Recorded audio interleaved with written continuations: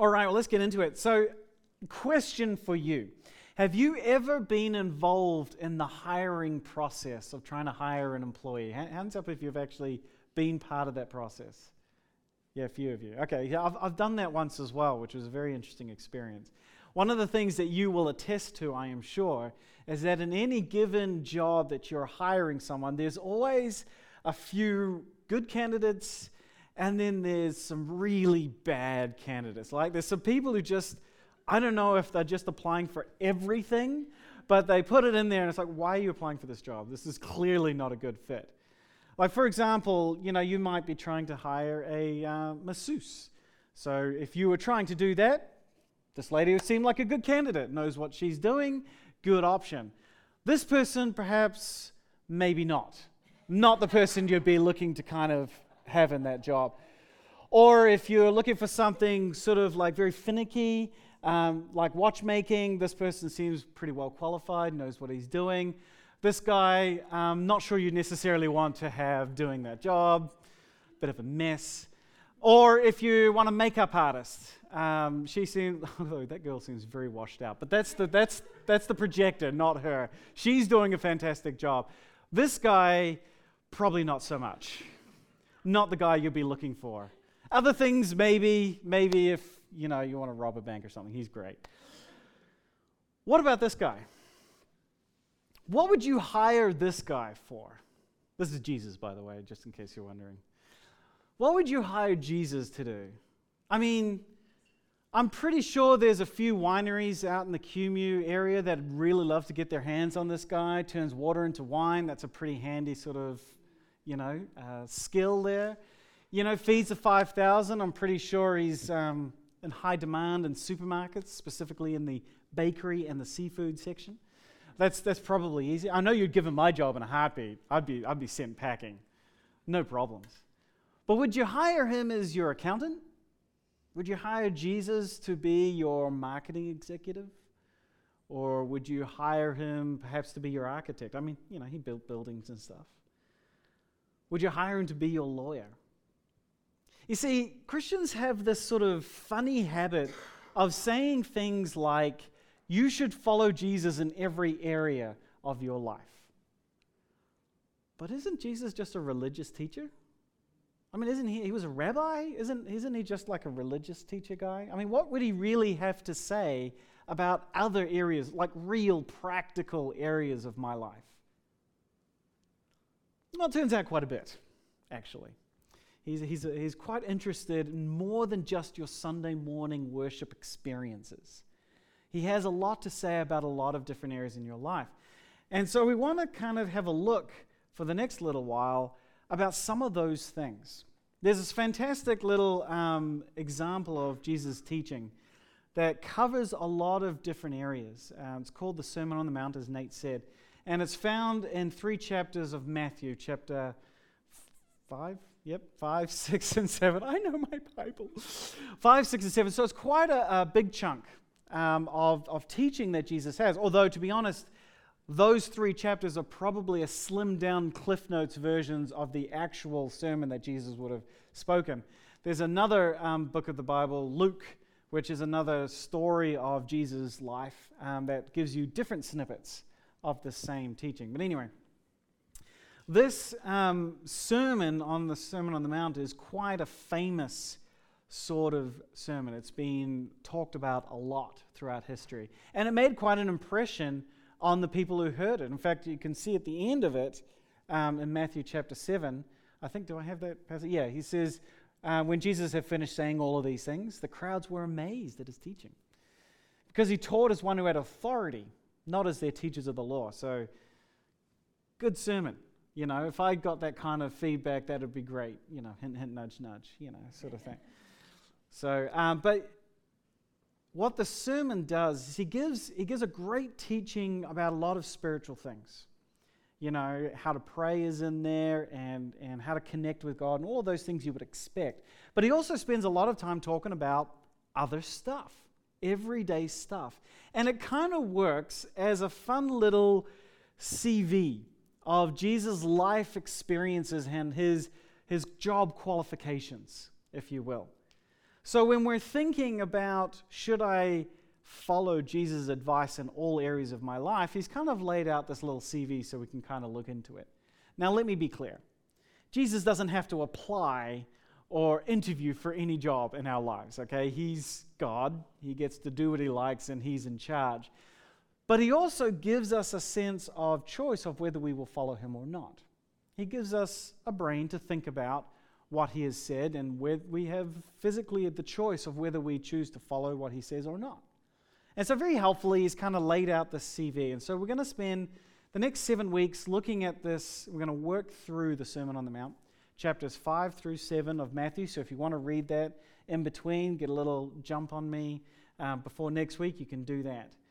And so we're going to look at a different series of roles that Jesus can play in our lives. And the first one this week is Jesus the life coach. And so to set the stage a little bit, we've got a little bit of a clip from Yes Man. If you've seen that, there's a great life coach in there. Have a check this out. Have a look at this. I'd like to welcome our new members. Who among you is new? He is! This guy right here! He's new! Over here! Come on up. Future Yes Man. That's okay, I'm just auditing. You can't audit life, my friend. Now get on up here. No thanks, I'm cool. I'm sorry. What was that you said? I said, I'm cool. Before that, Thank you. back up just a little bit more. No.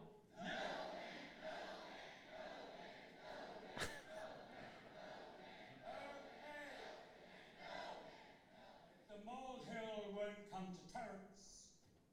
Terence will come to the molehill.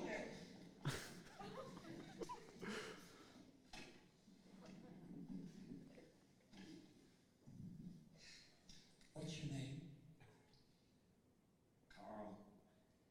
Let me guess. Someone talked you into coming here today, didn't they? Yes. And you're not sure about this, are you? No.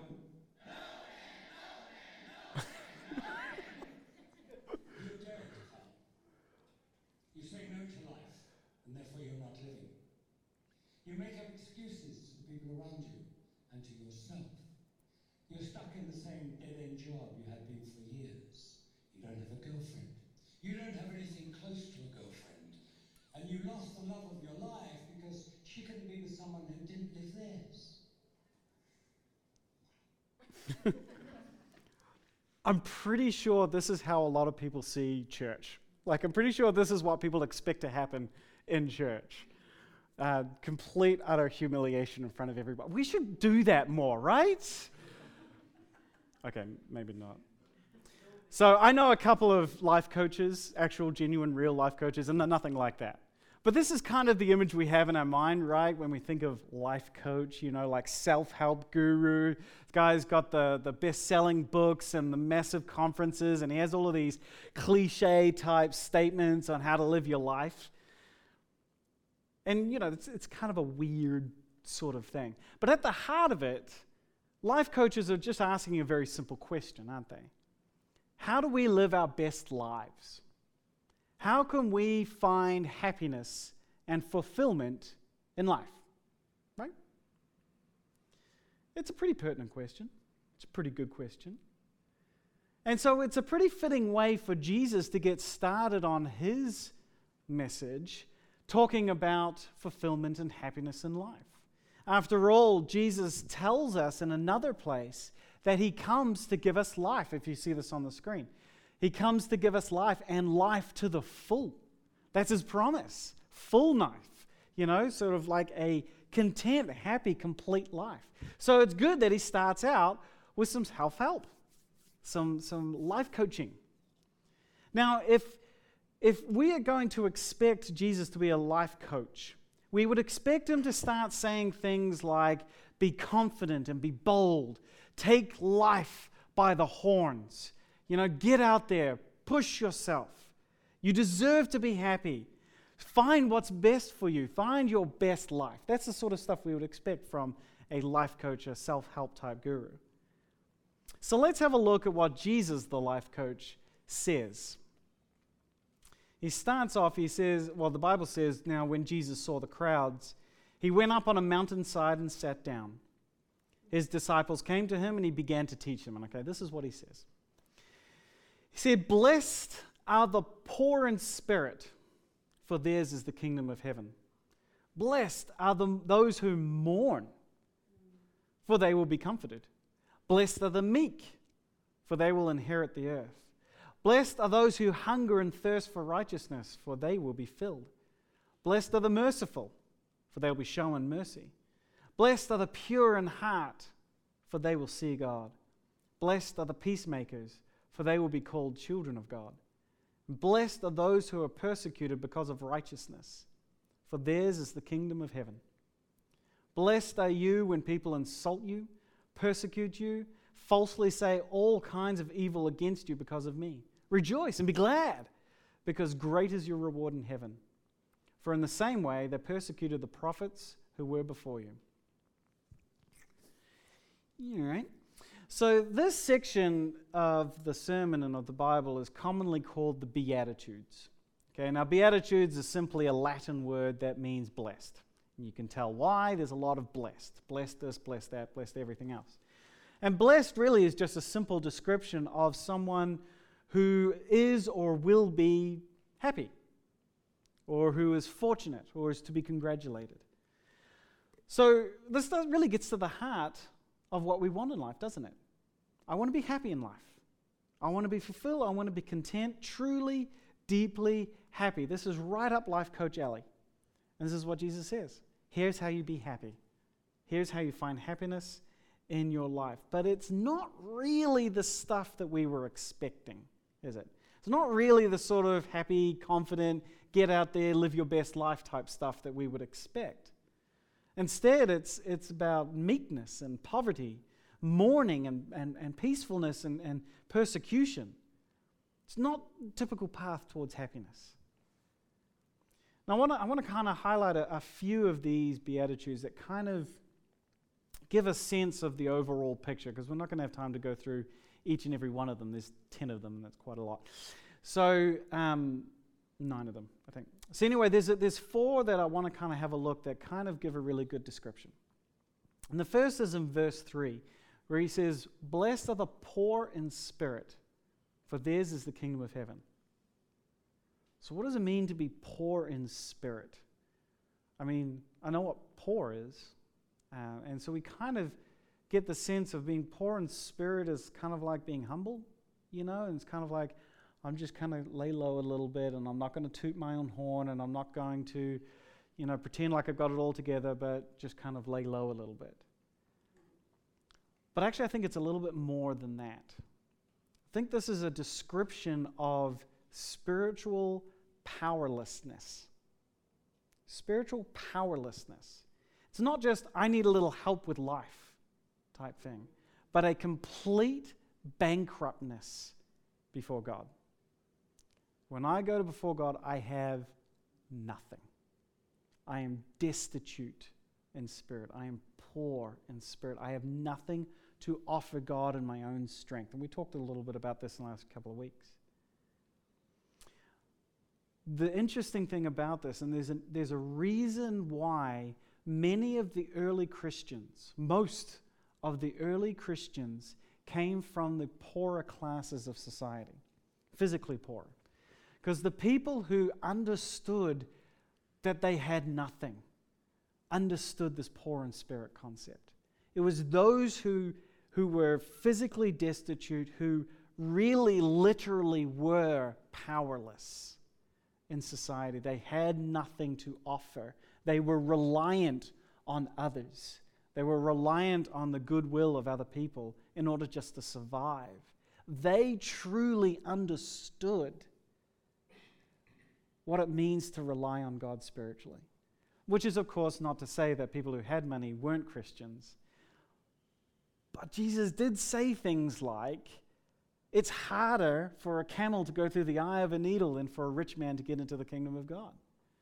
And he's talking about this attitude of when we have things, when we are self-reliant, when we know how to take care of ourselves physically. We've got enough to feed ourselves, to put a good house on our head. Maybe we find success financially. And so we can kind of take care of our lives. It's harder for us to grasp our spiritual bankruptness. Now, I'm not saying it's bad. I'm just saying it's harder. And so we this blessed are the poor in spirit, are the ones who truly understand what we have before God, which is nothing. I would say this is something we struggle with. We struggle with understanding this concept, but happiness comes, and this is maybe a good way of looking at this. Happiness comes not when we take control of our lives. God says happiness comes when we let go and we realize we need Him desperately. That's when true happiness can come through. Not an easy one. Not such an easy. People take the Beatitudes, this section, as kind of like this really great self-help concept, and they kind of post it on things. Even Gandhi was a big fan of the Sermon on the Mount, and he didn't necessarily believe Jesus was who he says he was, but he's like, oh, this is good. This is really good life skills stuff. But it's actually really hard. It's really hard to truly take on these ideals. Verse 7 jumps in and says, blessed are the merciful, for they will be shown mercy. Now this is kind of like having a generous attitude, being kind to others, seeing the suffering that other people have and then doing something about it. Well, this is a good thing. I mean, most people in our society would agree with this, right? They would agree that when people are suffering, we should help each other. I think religious or not, people would jump on board with being kind and being helpful to those who are less fortunate. Yeah? But again, Jesus wants to take it further. See, those who are merciful not only treat others when they are destitute or needing help or thankful to be helped or asking for help. Truly merciful people treat those who hate them well with mercy. Treat those who hurt them with mercy. Treat those who belittle them with mercy and generosity and compassion. So Jesus is saying it doesn't matter whether they like you or not. You go out and you are merciful. That is the path to forgiveness, to being shown mercy, to happiness. This is kind of mercy makes no sense to the world around us. They don't understand why we would continually take punishment from the world and then return it with love and compassion and kindness. They say things like, you're just a doormat. You're just getting pushed over. And so we kind of react to this a little bit by saying, well, we don't want to be a doormat, so we want to stand up for ourselves, but we also want to be merciful. And sometimes we take that so far as to we actually not end up merciful at all. We're no different from the world around us. We're kind to those who are kind to us, and we ignore those who are not kind to us. But Jesus is saying, if you are merciful, you're merciful to everyone. All right, and then verse 8, he says, pure in heart. So this concept of purity, this is not really surprising that Jesus mentions purity or moral uprightness, if you will, doing good things. This is very common in Jesus' day. I mentioned, I think, a couple of weeks ago, about this group called the Pharisees, and they were very strict about making sure everything was right. According to the laws that God had given them, they wanted to do everything by the book. That was purity. That was doing the right things. They were good in that sense. But again, Jesus wants to take that a little bit further, because these people were doing the right things on the outside, but their hearts were still dark, and their hearts were still cold, and their hearts had no love or compassion. And so Jesus is saying, I don't want you to just be pure outwardly. I want you to be pure in heart. Not just doing the right things, but thinking the right things, having the right attitudes, having the right feelings towards each other. And we can't always control our feelings, but we're doing what we can to overcome that, to have control over that. Many would argue that our culture actually yearns to have its own moral purity. We have a very strong sense in our culture of what is right, what is wrong. But without sort of having a God who gives the rules of what is right and wrong, we kind of rely on other values, right? So our culture would say, we don't want to do anything that hurts someone else. Fair enough? Like, we don't want to hurt other people. We don't want to belittle other people. We don't want to disrespect other people. These are good things. But then they would say, if you're doing something that is not hurting or disrespecting or belittling someone else, then you're fine. Do what makes you happy, as long as it's not getting in the way of other people. So we ask the question, does it hurt someone? Does it make someone feel less? Then it's wrong. Otherwise, it's fine. But Jesus asks for a purity of heart that is not asking, does this hurt someone? It doesn't ask, are there consequences for what I'm doing? It asks, is it right? Is it right or is it wrong? Is it what God wants us to do? And that is the basis of which we act. That's our purity. That's where it comes from. And when he says, those who are pure in heart, they will see God. This is kind of an interesting play on the Old Testament. So the Pharisees, those people who were trying to do the right things, they believed that if they had everything right, if they were pure in their actions, then they would be good with God. They would have access to God. They would be able to get close to God. And Jesus is saying, no, it's your heart. In fact, Jesus spent a lot of time having a go at the Pharisees about this. And he says, it is your heart. If you are pure in heart, then you will see God. You will be able to get close to God. All right, and then verse 10. This is the fun. This is the best of the lot. This is what really gets people, riled up and ready to go. When he says, blessed are those who are persecuted because of righteousness, for theirs is the kingdom of heaven. I like the second part. Can we ditch the first part? Is that okay? Is it wrong to cut that out? It's a real head scratcher. Bad things happen to me, but I'm supposed to be happy about it. But there's actually a little catch that we don't often see here. The key to this is, blessed are those who are persecuted because of righteousness, because of right living, because we follow Jesus. And then we get persecuted, then we are blessed. So you can't count it as persecution when you keep getting speeding tickets for speeding. Okay? That is not bad things happening to good people. Okay? You can't count it as persecution if you attack someone with anger and with hatred for their beliefs, and then there's backlash on you. You can't count that as persecution because you haven't acted in the righteous way. But if you try to live out your faith with truth and love, and then you're still beaten back for it, that's persecution.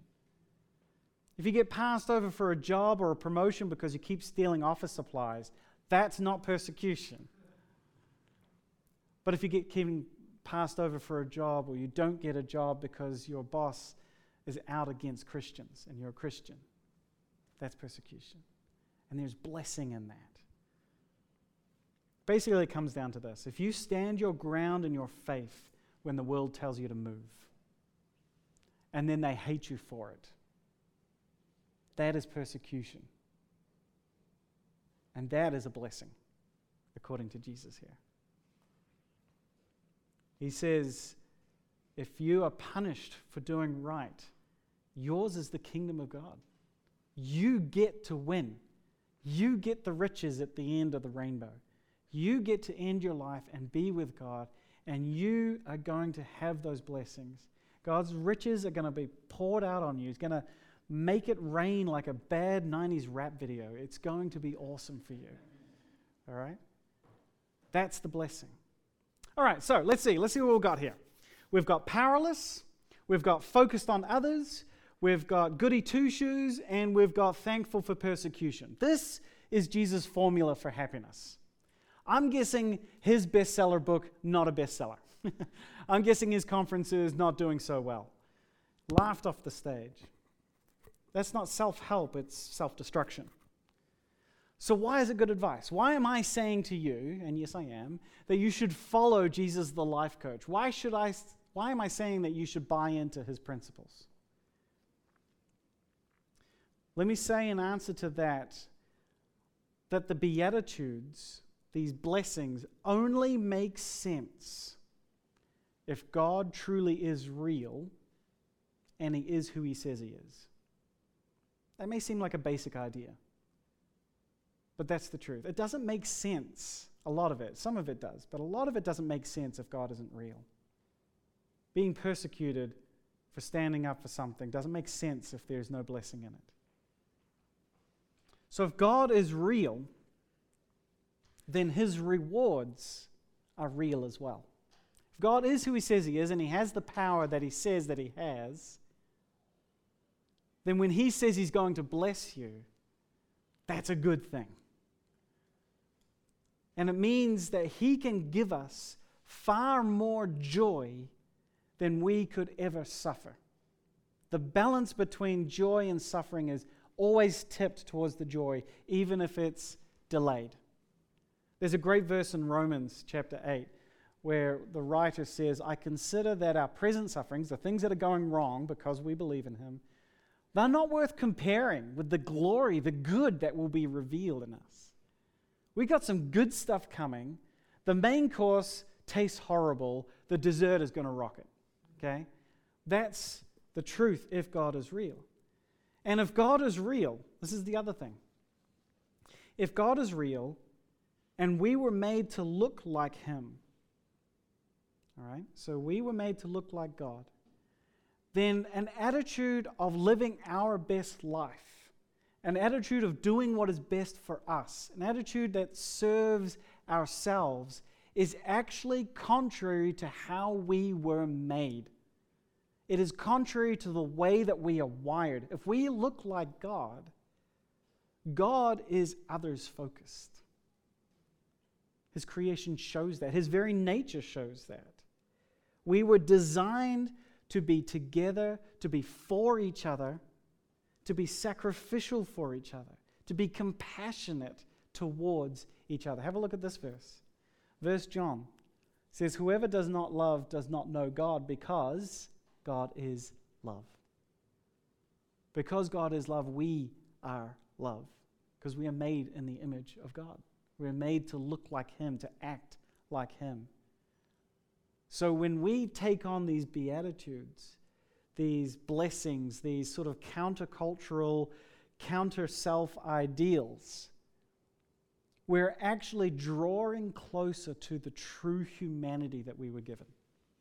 We are more human in these beatitudes than if we live for our own ends.